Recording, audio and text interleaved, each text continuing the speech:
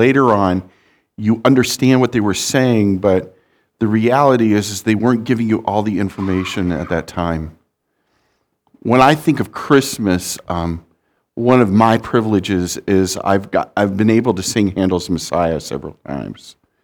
And we all know the Hallelujah chorus as being probably one of the most famous songs. It's a lot of fun to sing. I was in a choir of almost 200 people. It was so much fun. But my favorite song has always been For Unto Us a Child is Born. I love the bass line of it. I love singing it. I'm not going to try singing it now for you.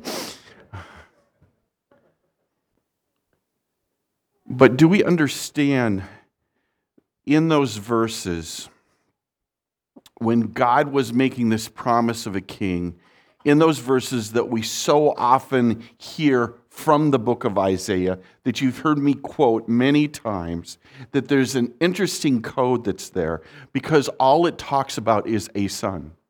Did you ever think about that? Take a look at the verse again. It says, For unto us a child is born, to us a son is given, and the government shall be upon his shoulders, and his name shall be called Wonderful Counselor, Mighty God, Everlasting Father, Prince of Peace.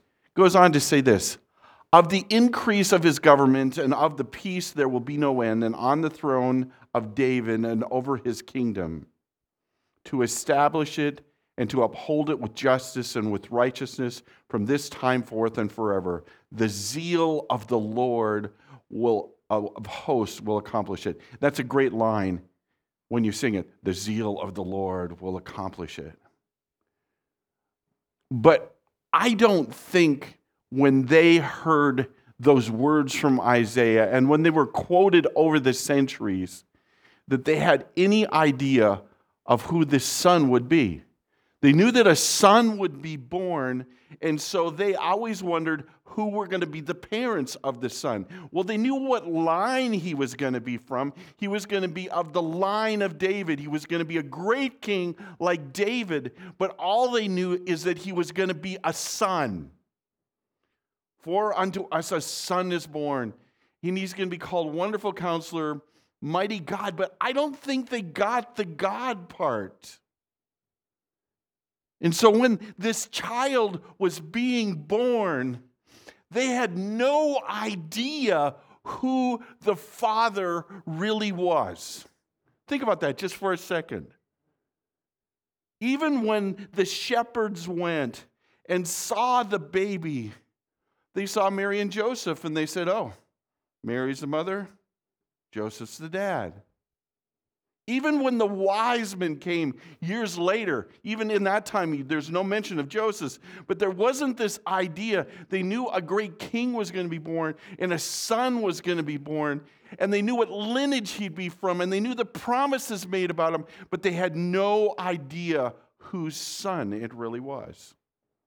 In fact, when Jesus Christ in his life would talk about the fact that he and the Father were one, there were times that the Pharisees and the Sadducees would pick up rocks and they would just want to stone him because he was calling himself divinity. Because, do you know what? They didn't understand that Scripture was saying that the son that was going to be born was going to be God. They didn't understand whose dad it was going to be. Mary went through that her whole life. So who's the dad? Because he doesn't really look like Joseph. He seems to look more like the mailman. Somebody else. Who is the dad? You can tell us. Well, this angel came to me, and God is the dad. It's not an easy story to swallow, but the center of this story isn't that a son was going to be born. The center of the story, as we understand it, is that son was God's son.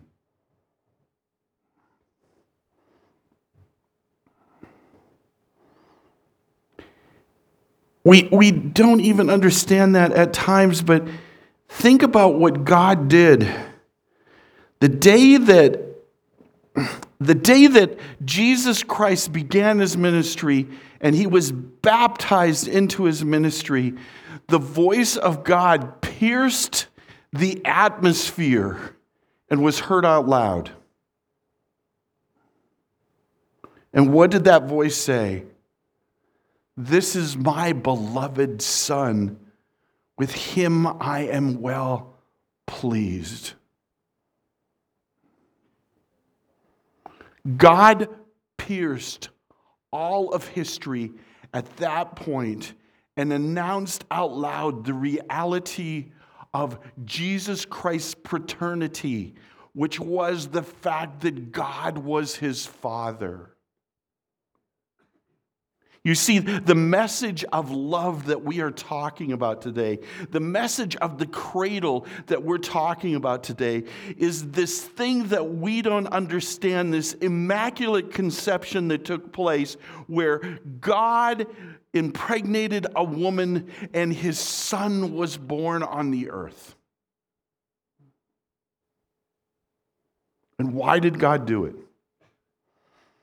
Why did God let his Son be born for our sake? It's a famous verse. We know it.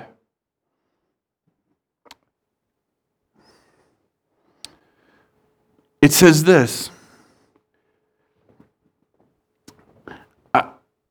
John 3, verse 16. It says, "For God so loved the world that he gave his only Son, that whoever would believe in him would not perish, but have everlasting life." God loved us so much. We sang it today. I love that line. The darling of heaven crucified. God loved us so much that he gave us his Son. You see, the message of Christmas is wrapped up in love. And God loved us so much that he gave us the thing that he loved the most. He could have corrected Isaiah and said, "For unto us my Son is born. Unto us my Son is given.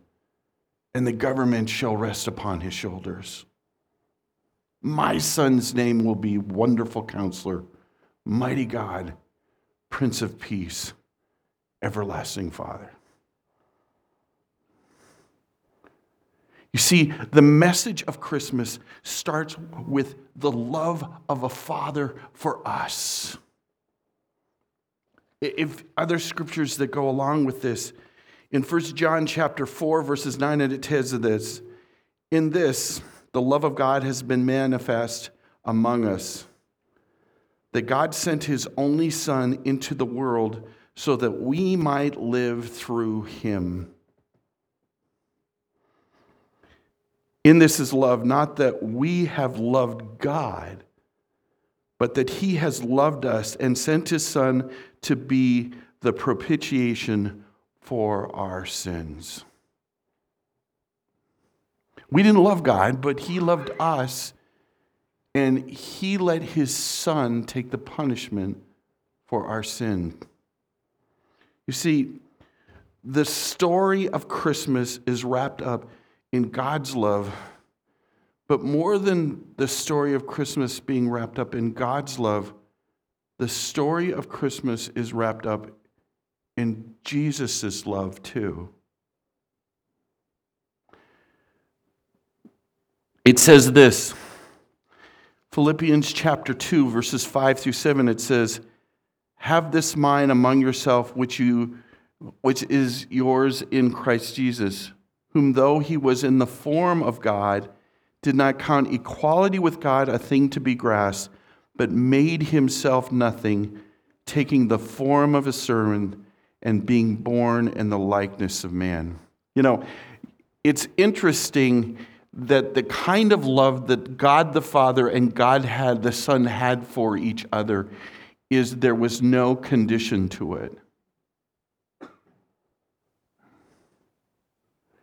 Jesus didn't have to do these things so that all of a sudden he'd be seen better by God. Jesus didn't have to do these things so that maybe God the Father would like him. It wasn't a conditional love.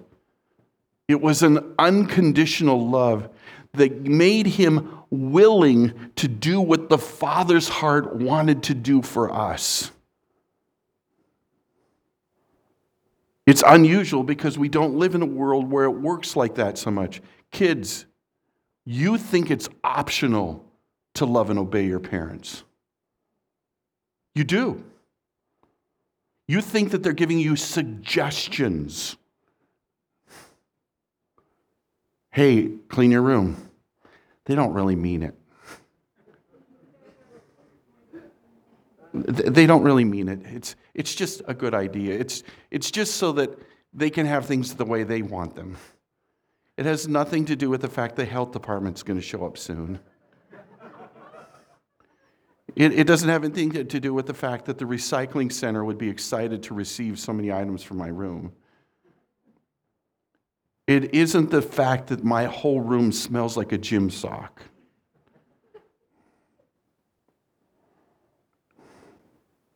Jesus wasn't like that. Hey, Jesus, if it wouldn't really put you out or anything, I was wondering if you would die for the sins of the whole world. Well, I'm kind of busy. I'm in the middle of my game. Can I do it later? Jesus had perfect obedience and perfect love for the Father. And so when he saw how much the Father loved us, and he saw that he was the solution, Jesus Christ was willing to die for us.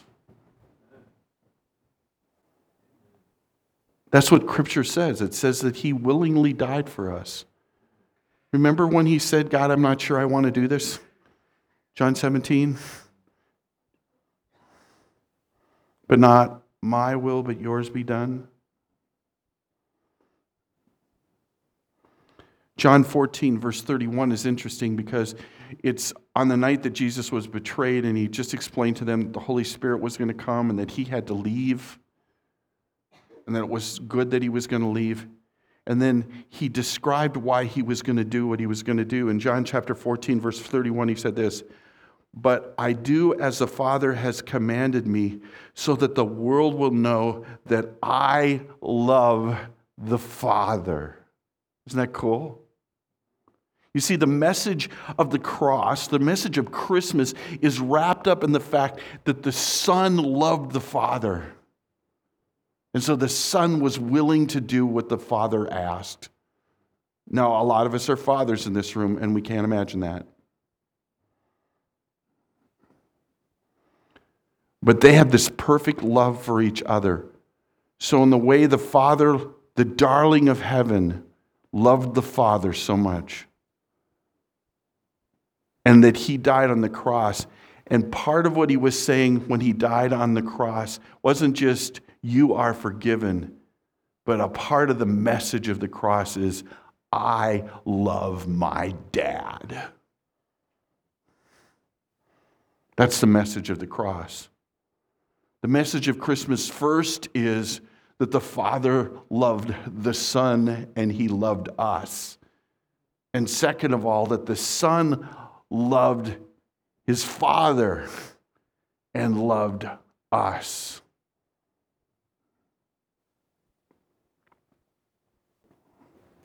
Here's the reality of God's love. What shall we say then? Romans chapter 8, verses 31 and 32. What then shall we say to these things? If God is for us, who can be against us? But we like that verse. Let's read 32. Listen to what it says. For he did not spare his own Son, but gave him up for us all. And then it says this is the question. How will he not also with him graciously give us all things? If God was willing to give his very best for us, do you think that all of a sudden God is going to be stingy with us? The message of the cross is the generous love of God, and it extends further than just simply saving us. Jesus Christ said, I have come that you may have life and that you may have it to the full. Some of you are struggling in your relationship with God because you think He's the stingy Father. You prayed for certain things in your life and God hasn't given them to you. So you're pouting in your relationship with God today. You're saying, fine. If you're not going to give me what I'm going to want, then I'm just going to kind of... I talked to somebody and I said, how do you think your relationship with God is going in the last couple weeks? And he says, I feel like I'm his really crummy friend. And I thought, oh, that's probably more honest than some of us would ever be. The message of love is that not only will God give you relationship with Him, but He will be in relationship with you and give you greater life than you can ever imagine. And yet sometimes, because we don't understand God's ways and His ways are different, we just don't think that things are working out. Instead of realizing that somehow God is trying to be generous in the midst of whatever circumstances that sometimes we even create ourselves.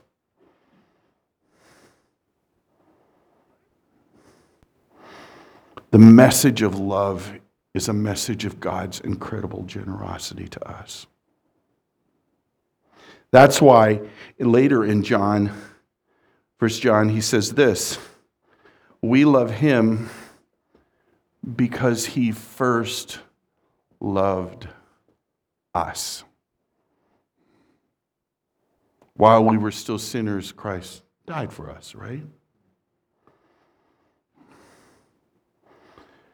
And so my challenge to you today is this. What are you going to do in response to God's love? A father who loved his son and loved us so very much that his son died for us. A son that loved us so very much and loved his father so very much that he was willing to do that. What are you going to do in response to that? Kids, adults, have you responded to the love of God yet? He loved you first. You never could get in front of that. If it's some kind of a competition for you, you're going to lose. Have you accepted the gift of the cross yet? Have you asked Jesus Christ to be your personal Savior yet? Have you realized that you needed the gift of the cross? Have you realized that you're never going to be able to completely figure out, you're never going to have it all together, you're never going to be good enough, the scales will never work. The only way that you're going to have a relationship with God, which you desperately need even though you don't think you do today, is to ask Jesus Christ to be your Savior and accept the gift of love of Him dying for your sins. For some of you, that's a first-time experience. But for some of you, you're in your relationship with Jesus Christ already, and you need to ask this question. What kind of a friend am I to God? Am I being a child? You know, it's interesting. The Bible tells us that when we accept Jesus Christ as our Savior, I think it's John 1:12, it says we have the right to be called children of God. Are you like your big brother? Are you willing to be obedient to God and trust Him and do it His way? To stop looking at everything as a suggestion that God isn't up there going, well, I'll give you some piece of candy if you do what I ask. No, He's not doing that. He's just saying, I always know what's best for you. Will you trust me and do what I ask? Will you trust me and start walking on the narrow road instead of trying to push the boundaries constantly? Will you do that next right thing that I've asked you to do? Will you trust me more? Will you surrender to me today? I have life for you, and and it's to the full. But will you trust me? But God, it's hard right now. It's hard right now because I'm reminded of people I've lost. It's hard right now because I know what I'm losing myself. It's hard right now because my body is not working the way it's supposed to. It's hard right now because my kids aren't doing what they're supposed to. It's hard right now because I don't have the job I want to. It's hard right now because of this, and it's hard right now. And we give all of these excuses. But Scripture tells us that at the right time, Christ died for us. And the right time was when God said was the right time. And so will you trust God today? Even though it's not perfect, and even though it's hard, and even though you want to pout. I know all about pouting. I'm good at it. I practice sometimes just to make sure I'm good at it.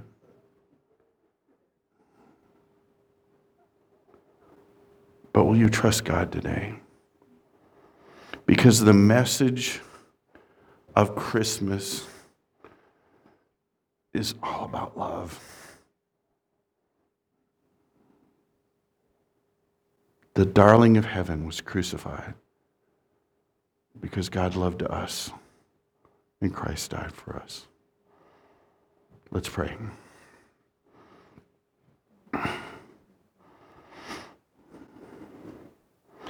This never gets old, God, telling your story of love. It never gets old remembering the depth of it. It never gets old celebrating the love that your son and you had for each other and the mercy we received that we didn't deserve because of it. And so, God, today we thank you for the message of love that the Bible is wrapped up in. And God, help us. Help us to have second love for you because of the first love you had for us. For unto us a child is born, God, your Son, the darling of heaven. We love you and thank you. Amen. Let's stand and sing together.